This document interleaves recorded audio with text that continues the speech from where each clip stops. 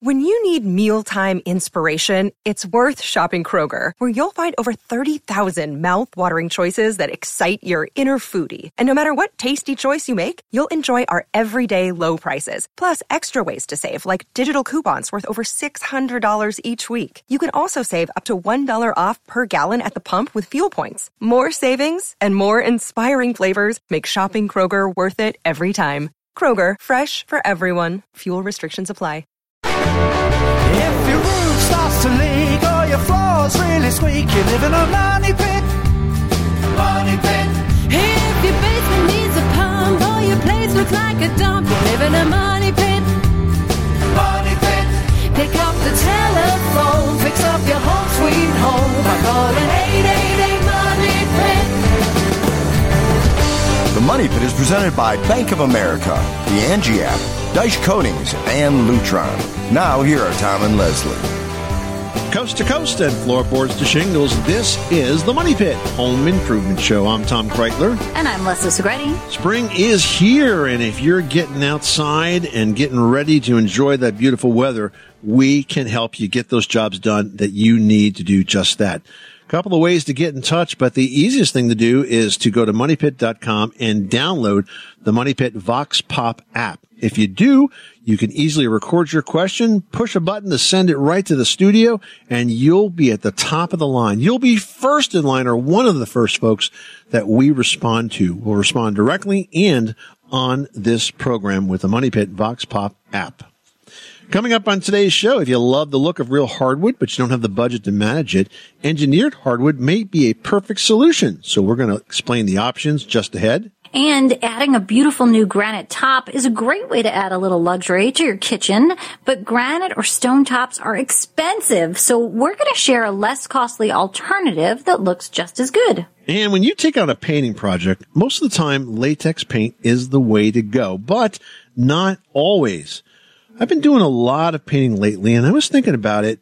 You know, a lot of folks always go for the latex, but for me, I had some really specific projects I wanted to do that I would always use oil for. So we're going to talk about the pros and the cons and which ones are best in just a bit.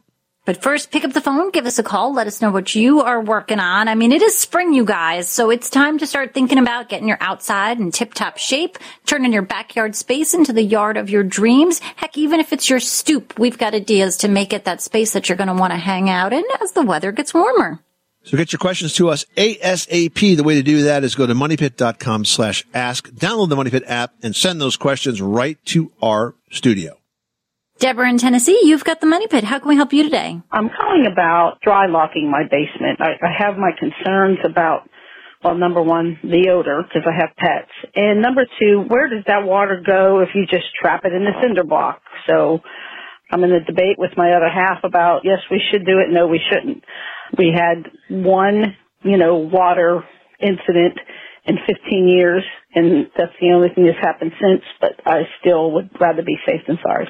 That's a great question, Debra. So first of all, Dry Lock is a product that has some odor. It doesn't have a terrible odor. I've used it a lot over the last few months on a project I was doing in my basement. So I think that if you open your basement windows, and especially one of the things I did is I stuck a room fan, like I had an old fan. I stuck it up in one of the windows and just made sure it pulled some air out of that basement. And it was okay. It wasn't terrible. And wouldn't have any concerns about pets using that product. Now you asked the question, so what happens to the water? Am I keeping it out? Listen, this is a point of misunderstanding. That Dry Lock is not keeping the waves of the ocean out of your basement. It's not that kind of a thing. It's stopping some of the evaporation that will come from the block in the wall getting damp, but it doesn't stop a lot of water that wants to get in. If it's going to get in, it's going to get in. And the way you stop it, though, especially since you mentioned that this has only happened once in 15 years, you got a problem with drainage. I can tell you right now that if you look at your gutters, they're either blocked, the downspouts are not extended out away, the soil around your house is like sagging into the walls. All of this sort of thing causes those floods. So you don't have to worry about sealing your house against the water. Your house will stay dry if you stop the water from getting there by improving your drainage. I want you to go to moneypit.com and on our homepage, read the post about wet basements and how to prevent the wet basement. All the step-by-step information you need is in that post. So check it out and your problem will magically disappear. Murray in Illinois is on the line, and you need some advice on buying a new water heater. What can we help you with? Well, my issue is I have a house full of females and myself, and we are having a issue with keeping up with hot water. I presently have a 40-gallon natural gas water heater, and I was wondering if I could get your guys' opinion. The bathroom they shower in is upstairs, and we also have a washing machine up there, and I was wondering what you guys thought of the instantaneous water heaters. I've seen some small ones that it said would put out like 3.3 gallons per minute, and I had no idea what an actual shower takes, and I just wondering what you guys thought about that to supplement maybe the hot water heater. Okay, so first of all, we are fans of tankless water heating technology, and so we do believe that if your water heater was failing, then that would be an appropriate thing to replace it with. In your case, you're talking about supplementing, which is a bit different because you really have to have your water heating needs zoned into two separate loops if you want to supplement, because then you have half on the tank water heater and half on the tankless. The issue of your water heater being located a distance from the plumbing fixtures that you want to use most frequently is not going to be solved regardless of what kind of water heater you have, because the water still has to travel the same distance. But if you're concerned about running out of hot water, that's not going to happen with the tankless. It just won't. And you buy the tankless based on how many bathrooms you have in your house, and there'll be plenty of hot water to keep everybody in those bathrooms showered for as long as they want to stay in there. So you're saying it's best just to replace the natural gas one I have and get like a whole house tankless? Yeah, exactly. How old is that one you have now? It's probably, I'm guessing 5 or 6 years maybe. Yeah, so it's still pretty new. I mean, it usually lasts about 10. So you got a decision to make, you know. I mean, if you're running out of hot water, then maybe it's worth doing. Okay, I appreciate your help very much. All right, Murray, good luck. Did you know that Americans take 20,000 breaths a day and spend an average of 90% of their time indoors?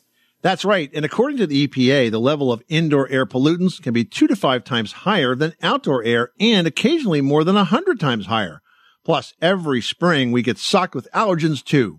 Well, Air Doctor is an air purifier that filters out dangerous contaminants like pollen, pet dander, dust mites, and mold. Their Ultra HEPA filter has been independently tested to remove 99.99% of tested allergens, including bacteria and viruses. That's impressive. Now, Air Doctor also comes with a 30-day money-back guarantee, so if you don't love it, just send it back for a refund minus the shipping. And they're offering a special discount to Money Pit listeners. Just head to airdoctorpro.com and use promo code MONEYPIT, and you'll receive up to $300 off air purifiers. Exclusive to podcast customers, you'll also receive a free 3-year warranty on any unit, which is an additional $84 value. Lock this special offer in right now by going to airdoctorpro.com and use promo code MONEYPIT. That's airdoctorpro.com, promo code MONEYPIT. Everyone should know that drinking water is important to staying hydrated and healthy. Having safe, clean water is the last thing you want to worry about, but unfortunately, according to extensive research by the Environmental Working Group, 3 out of 4 homes in America have harmful contaminants right in its tap water. That's why we are thrilled to be working with AquaTrue. AquaTrue purifiers use a 4-stage reverse osmosis purification process, and their countertop purifiers work with no installation or plumbing. It removes 15 times more contaminants than ordinary pitcher filters and is specifically designed to combat chemicals like PFAS in your water supply. And they have water purifiers to fit every type of home, from installation-free countertop purifiers to higher capacity under-sink options. They even have a Wi-Fi connected purifier and mineral boost options. And its proprietary purification technology is independently tested by IAPMO to NSF and ANSI standards to remove over 80 of the most harmful contaminants, including chlorine, fluoride, arsenic, PFAs known as forever chemicals, nitrate, and many more. I can truly taste the difference when I compare it with my old water filter. AquaTrue saves you money also. Just one set of filters from their classic purifier makes the equivalent of 4,500 bottles of water. That's less than 3 cents a bottle. Plus, you'll save the environment from tons of plastic waste. AquaTrue comes with a 30-day money-back guarantee and even makes a great gift. And today, Money Pit listeners can receive 20% off any AquaTrue purifier.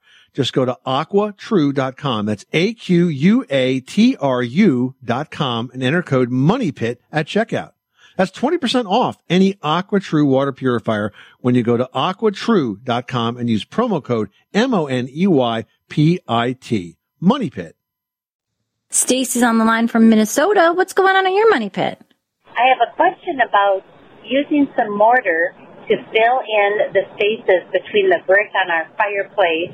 We purchased a 1968 Rambler that needs a lot of work, and we're thinking if we fill in the space between the bricks on the fireplace and then paint it with a lime wash, if that will look nice. All right, so I'm a little confused because I feel like maybe you're trying to fill in the mortar so that it's smooth and not like really repoint it in the bricks. But do you want to still see the brick face and have like a smooth line in between that's at the same level? I think it's going to be weird. But if you're talking about that lime wash, which is kind of pickling, I mean, that only works on wood because the lime wash kind of sits in the wood grain and then gives that like white, chalky finish in the wood graining, and then the smooth parts of the wood just kind of take on like a milky wash. I don't think you're going to get the same effect on a brick because it's not going to absorb in the right way. It's going to kind of just suck into a lot of places, and then you'll get a very big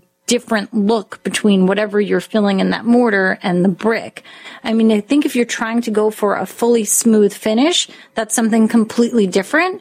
I think you can also explore the idea of tiling or adding a different stone over the brick just for a completely different look. But I think this sort of finish effect that you're trying to get is going to be a little odd. Probably stucco it too, right? I mean, if you wanted to do that, you could cover the whole thing with stucco, but now you'll have just a different surface to deal with. I like the idea of the stone. There's a lot of faux stone out there that looks absolutely beautiful around a fireplace. Time to talk to Phillip in Rhode Island about a roofing question. What can we do for you? Well, in Rhode Island, in my neighborhood in Jamestown, there's a lot of beautiful red cedar shingled houses. And I just put brand new red cedar shingles on my house and my roof. I noticed some of the houses age beautifully. Like what I mean beautifully is they age darker red and sometimes little bits of black or streaks of black and red and deep, deep red. And some of them don't age that way. It's like, and I'm just wondering if you guys know anything about how to get them to age the way I want them to. I don't want them to age light. I want them to age darker, red. Yeah, we don't always get to choose how we age, right? And that applies to our shingles as well. So when you choose red cedar, that gets darker over time, and it will turn to a very dark gray, typically, as it's exposed to sunlight. I mean, I guess it's possible that you could apply a stain to the cedar shingles, even though they're roofing shingles, but most people don't do that. So what we typically get calls about when it comes to cedar is how to prevent them from getting darker. And one way to do that is to replace the vent across the ridge of the roof, or if you don't have a vent there, you can essentially do the same thing with a strip of copper. If you were to overlay the peak of the roof with, say, a 12-inch wide strip of copper, so half goes on one side, half goes on the other, what happens is as rainwater strikes that, it releases some of the copper, and that acts as a mild mildewcide and helps to keep the roof shingles clean and prevents algae growth. Oh, but so then they wouldn't age dark; they'd stay lighter. It would be less likely to get as dark, and they certainly wouldn't grow in algae. Perhaps you may have noticed that sometimes when you look at houses, especially around chimneys that have metal flashing, you'll see bright streaks at the bottom of the chimney. That's for the same reason. What happens is that metal flashing releases some of its copper and then cleans that area under the chimney. That's why it gets streaky there. But if you do it across the whole peak of the roof, then it will sort of clean evenly. It'll clean evenly. But I'm looking for that age to look, the darker shingle age look, the darker color. And I guess it's just up to Mother Nature is what you're saying. It really is. Yeah. It really is. I appreciate it. Thanks very much, you guys. You're welcome. Good luck with that project. Thanks so much for calling us at 888-MONEY-PIT. Well, if you're looking for a budget-friendly floor option but don't have the budget for a solid hardwood floor, engineered hardwood is an excellent option. We share the options in today's smart spending tip presented by the Bank of America Customized Cash Rewards credit card. Now, first up, engineered hardwood flooring is made with real hardwood. It's got a real hardwood top layer, which is then attached to a structured wood core. Now, once it's installed, the engineered hardwood looks identical to solid hardwood, but because there's less hardwood needed, engineered hardwood floors cost a lot less to buy. Now, another big benefit for engineered hardwood is that the core structure makes the floor dimensionally stable, and that's going to give you a lot more options when it comes to installation. It's a lot less likely to be impacted by humidity and temperature change, so you can use it in a wide variety of climates, including below-grade spaces where dampness can ruin solid hardwood flooring. Yep, and there's also a lot of options when it comes to installation. Engineered hardwood is available as a tongue and groove flooring that can be nailed down or glued down or even edge glued together to form a floating floor. And if you're looking for an even easier installation, it also comes as a quick click floor, meaning the boards just lock together with no adhesive or no clamping required, which is really perfect for a DIY floating floor application. Now, before installing your engineered flooring, it's a good idea to let the floor acclimate to the room that it's planned for. So pick up the flooring a few days in advance and leave it in the house so that it has time to get used to the conditions in the home, the temperature, the humidity, everything. Now, if you're doing the installing yourself, you just want to be sure to follow the instructions that are provided by the manufacturer. I mean, the whole process is pretty easy, and you're going to be amazed with the results. And that's today's smart spending tip presented by the Bank of America Customized Cash Rewards credit card. Earn 3% cash back on online shopping. Apply at bankofamerica.com/more rewarding. Heading out to Cape May, where we've got Marty on the line with a question about a tankless water heater. What's going on? My question is, I have a tankless water heater, which is on the second floor of my home, and that's the reason, that was one of the major reasons we got a tankless one, so that so there was no leakage problem and destroyed the whole house. However, it takes almost 5 minutes for hot water to get from the time I turn it on in the sink in the kitchen, which is on the first floor, to have hot water. Is there anything I can do? Is there something wrong with the way it's hooked up or set up, or this particular hot water heater? Why is it that I do not get hot water faster than 5 minutes? Yeah, this is a common misunderstanding, Marty, when it comes to the difference between a tank water heater and a tankless water heater. So while tankless water heaters heat water continuously, it doesn't necessarily speed up the time it takes that hot water to come out of your faucet, because it's not a matter of the water heater in this case. It's the physical distance from the water heater, whether it's a tank or a tankless, and the faucet itself. So I think sometimes folks think because they go tankless and it's instant hot water and all of that, yeah, it's instantly heating the water, but it still has to run through the pipes. Now, there are systems, Watts makes a system that's a recirculator that basically will keep some hot water running through the pipes all the time so that you don't have to wait for it so much. And it's on a timer so that like it runs like kind of when you need it. So like first thing in the morning and that kind of stuff, because it does cost a little bit more to operate, but you know, using this sort of thing. But when you get a tankless water heater, you get energy efficiency, and you get an unlimited supply of hot water, but you still have to wait those first few minutes for it to get from the water heater itself, no matter what kind you have, to the faucet, which in your case sounds like the kitchen.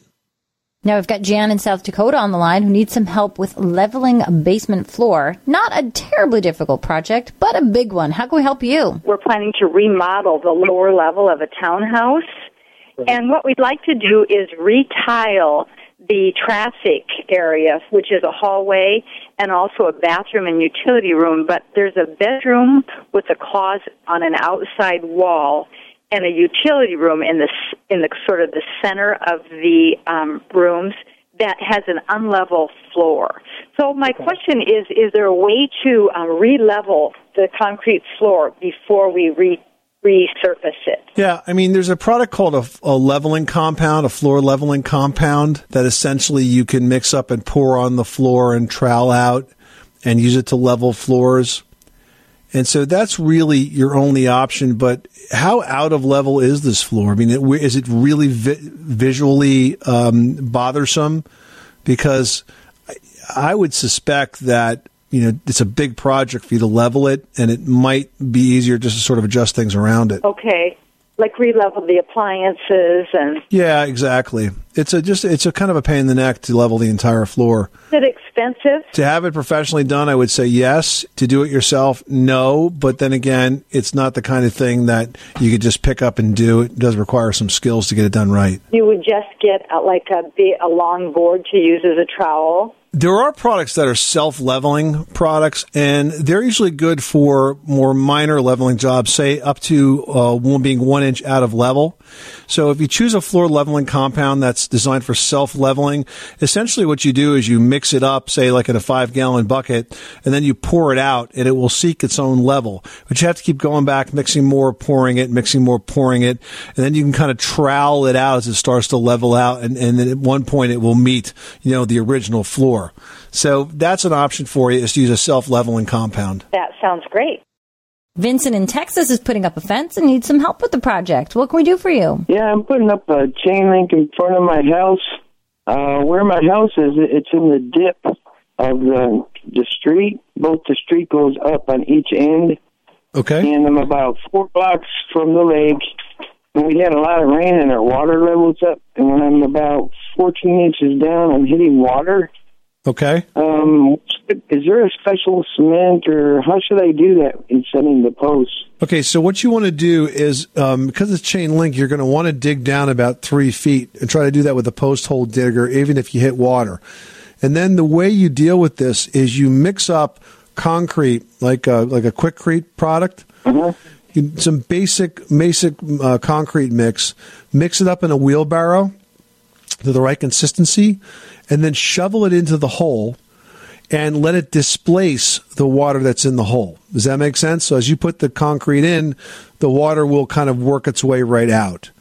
And what will be left will be the concrete. It will dry nice and rock solid, and you'll be good to go. Okay, thank you. You saved me a lot of worry. All right, don't worry about it. That's the way to handle that. Mix it out of the hole and then drop it in the hole, and the water will displace. Good luck. Thanks so much for calling us at 888-MONEY-PIT. Well, if you'd like to step up your kitchen, adding a beautiful new granite countertop is a great way to add a little luxury to the space. But installing granite and even other stone tops truly is not a do-it-yourself project and can be really expensive. But now there's a great new alternative from Daish Coatings called the new Lux Rock Solid Surface Granite Countertop Kit. Yeah, Lux Rock is real stone. It spreads over your existing countertops and it transforms them into new smooth stone surfaces that look and perform just like real granite. Now, the project is as easy to do as painting, but instead of using paint, you're actually applying a premium real stone surface over your existing countertop. Yeah, and everything you need is included in the kit, and it even includes a prime coat, stone coat, clear epoxy, and the clear coat finish. And you can use it on any flat surface, and the result you see is luxurious. I mean, it looks like a new stone surface, and it's going to look and perform just like real granite. And you can get that entire process done in a single weekend. Yep, with Lux Rock, you can create an authentic, beautiful, and durable countertop, but without the price tag of granite or traditional stone slabs. It comes in 5 different finishes, and it's available at Home Depot, Lowe's, and DaishCoatings.com. That's DAICH Coatings.com. Now we've got Debbie from Delaware on the line who's got a question about some smoke smell and some paint and popcorn ceiling. What's going on? When I bought the house I'm in, it has like a popcorn ceiling. And the ceiling was just, you could lift a picture even on the walls, and you could see the nicotine stain on the wall. Anyways, it was painted over by contractors, but I'm not sure what's happening in the kitchen especially. It's from the sides where it meets the vertical walls, it's pulling away. And I didn't know what would be more economical or wiser to actually have a professional come and scrape that ceiling off, or would the labor be so intensive as maybe to put a thin layer, if it's possible, like a sheetrock up there, or possibly maybe a wood treatment. I live in a beachy area, and I think I've seen some homes that do have wood in the ceiling, sort of like maybe a whitewash type of thing. I'm not sure. Well, here's the thing. If you've got a section of popcorn ceiling that's not adhering properly, it's separating, you obviously have to scrape the rest of that off. There's not necessarily the entire ceiling, but you have to get rid of the loose stuff because you're not going to be able to reseal it. Now, once you do that, there is a type of popcorn repair product that comes in like an aerosol can. And you would have to, of course, mask off the cabinets and everything that's in that area, but you can spray it and restore the sort of the gap where you took off the old sort of loose popcorn. Now, it's going to be a different color, so then that would have to be followed by painting of the popcorn ceiling, which is not a pleasant project, but it can be done. You need a very thick roller. It's going to have slits in it. It's a special kind of roller. It has like slices in it. Okay. And it uses a lot of paint, and then you sort of just start to work that room one side to the other, and you can repaint that ceiling. Most people don't really like popcorn ceiling anymore, but if you're kind of stuck with it. No, I don't. I really don't like it. No. You could remove it. I mean, that's another job. You can scrape it off, and then what you have to do is prime the ceiling. And then once you prime it, you can paint it. But I would recommend that you use a flat paint. Don't use like a ceiling paint. Use a flat paint. It's really important because even though you do a good job scraping off the old popcorn, you're going to find that the ceiling is still a little uneven underneath that old popcorn, the drywall. And if you paint it with anything that's got any kind of a sheen, it'll show, and you'll see the bumps and sort of the warts in the wall. But if you scrape it off and prime it, then paint it with a flat paint, it comes out pretty good. Thank you so much. I really appreciate you reaching out to me. Yeah, you're very welcome. Good luck with that project. Thanks so much for calling us. Thanks a lot. Take care. Bye-bye. Jacob in Arkansas is on the line with a crack in the garage. Tell us what's going on. My wife and I recently bought a new house, and there's a crack above the garage. It's more cosmetic brick. It's none of the support, but it goes through the brick and the mortar. And so I was wondering if there's a certain kind of putty or way I can fill this in so the water doesn't get inside of it. Yeah, and that's exactly what you want to do. Now, mind you, the brick is also going to be porous, so it will still get wet. But if you want to stop water from getting in there, most importantly, freezing and making the crack worse, what I would recommend you do is to seal that crack with a clear silicone caulk. Now, when you buy the silicone, Jacob, you can buy it in a large tube or a small tube. If it's just that one crack, I would just buy a small tube. But here's the trick. When you cut the tip of that tube, you want to cut it so you have a very small hole there that the caulk won't come out in a big glob. You can always make it larger, but of course, once you cut it, you can't make it any smaller. So then, get up on a ladder, get real close to that, and sometimes with silicone, it's pretty thick, especially if it's cold. You may have to really squeeze it to get it to come out, but it doesn't clean up with soap and water, so just try to kind of lay it on there nice and even. That'll stop the water from falling into the crack, and you should be good to go. Well, guys, I've been doing a lot of painting lately, and I've been using both latex paint that cleans up with water and oil-based paint that cleans up with paint thinner. And the reason is that there are some products that just come out better when you use an oil-based finish. So I thought this might be a good topic, Les, for you and I to kick around. So where do you fall on this? I mean, with all the decorating projects that you do, I would imagine most of the time you use latex, but are there situations where you wouldn't? I mean, for sure. You're right. Latex is usually my 100% of the time go-to because I'm doing walls or smaller pieces of furnishing, things that aren't going to be super aggressively dinged up or used as heavily. So latex usually is my go-to. Obviously, whatever finish depends on where it's going and what the application is. But there are times when oil-based paints like a kitchen cabinet or, some sort of metal object, things that just really call for an oil base just because you need that adhesion, you need that durability. I love the shine of an oil base for a certain look. You know what I'm saying? Yeah, I find that the finish looks a whole lot better. The fact that it takes longer to dry is actually a good thing because you get virtually no brush strokes whatsoever. I was painting some metal shelving, and so I had a little bit of rust on it, but not a lot. And I used some Rust-Oleum oil-based paint on that. And I got to tell you, you can feel the difference when you apply oil-based paint. It has sort of like a traction to it, like you said, a stickiness to it. When you're brushing this on, it's grabbing that finish. And if I was using even latex paint that was quote-unquote rated for metal, there is no way that stuff would stick like the oil-based paint does. I was also refinishing floors in the last month, and that's another situation. When latex-based urethanes came out, I figured, hey, let me give it a try. Oh, that was a huge mistake. I'm telling you, in 6 months, I was staring at raw wood on the floor where it wore right through. So I would never use a latex urethane. And then lastly, primers. Now, we've been painting our basement walls, and our old brick house, and there's a lot of history there, over 100 years. And I noticed after I used Drylock, which I thought was going to take care of all of this, that I was seeing water stains, old water stains, but sort of that rust color come right through the Drylock. And I was kind of annoyed by that. And I tried a second coat, didn't do anything. So then I got the very best latex primer, new high-tech stuff that was supposed to do everything from block walls to kitchen cabinets. I put that on, nothing. It came right through. You know what finally fixed it? Oil-based, basic, bin 123 primer. Put that on, one shot, gone forever. So, I mean, there are situations like that where you just have to use the oil. And, you shouldn't really freak out over the cleaning on it because it's just not that hard, once you get used to it.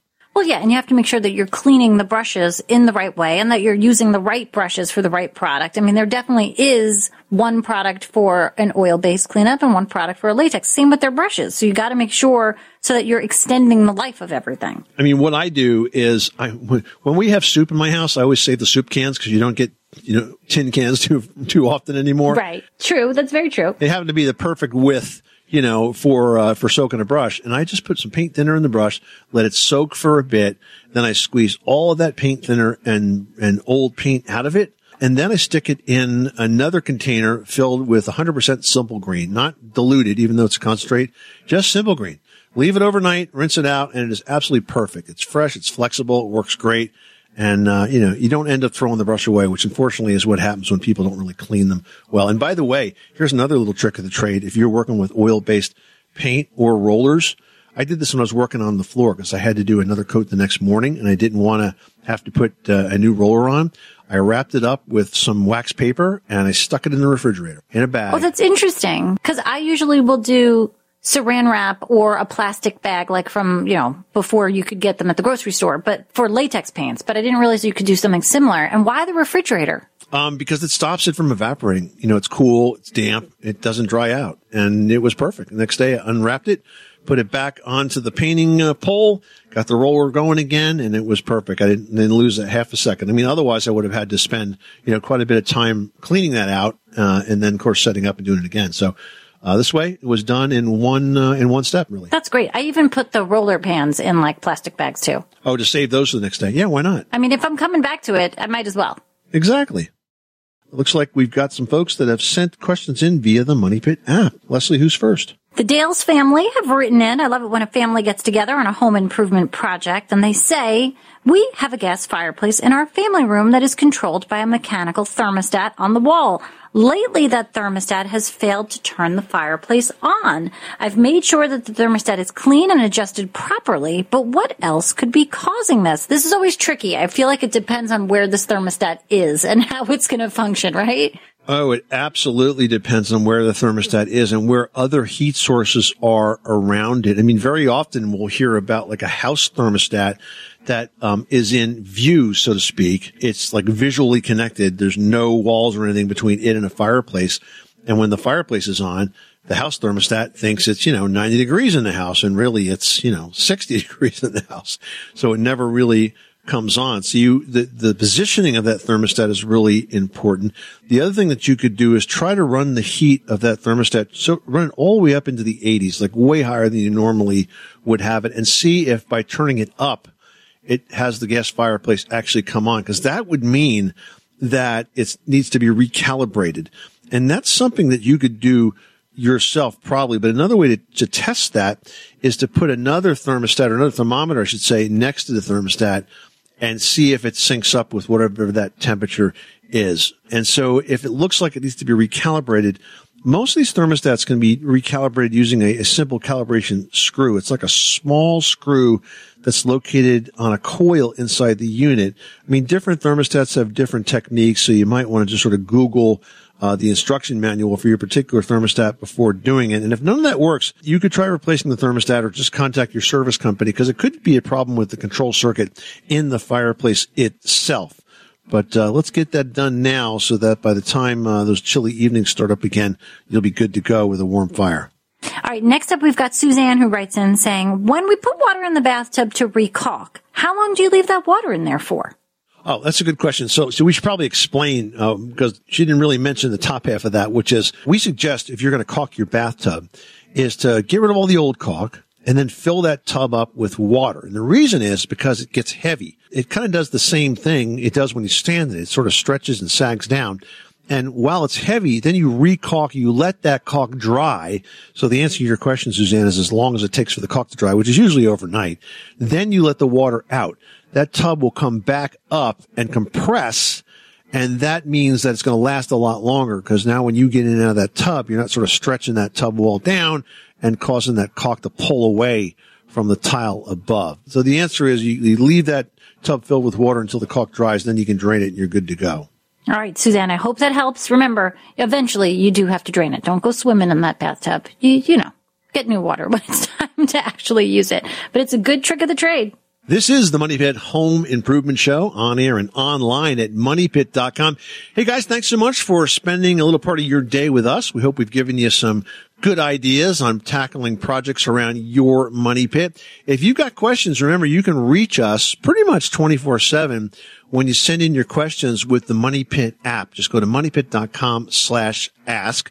That's moneypit.com/ask. We try to get those questions first before any other questions that are sent in, because it goes right into our production studio. So we hope that we've been able to help you with those projects. It's spring, so we know there's a lot more to get done. You can count on us to help you do anything that you'd like to accomplish to make your home the dream that you want it to be. I'm Tom Kreitler. And I'm Leslie Segretti. Remember, you can do it yourself, but you don't have to do it alone.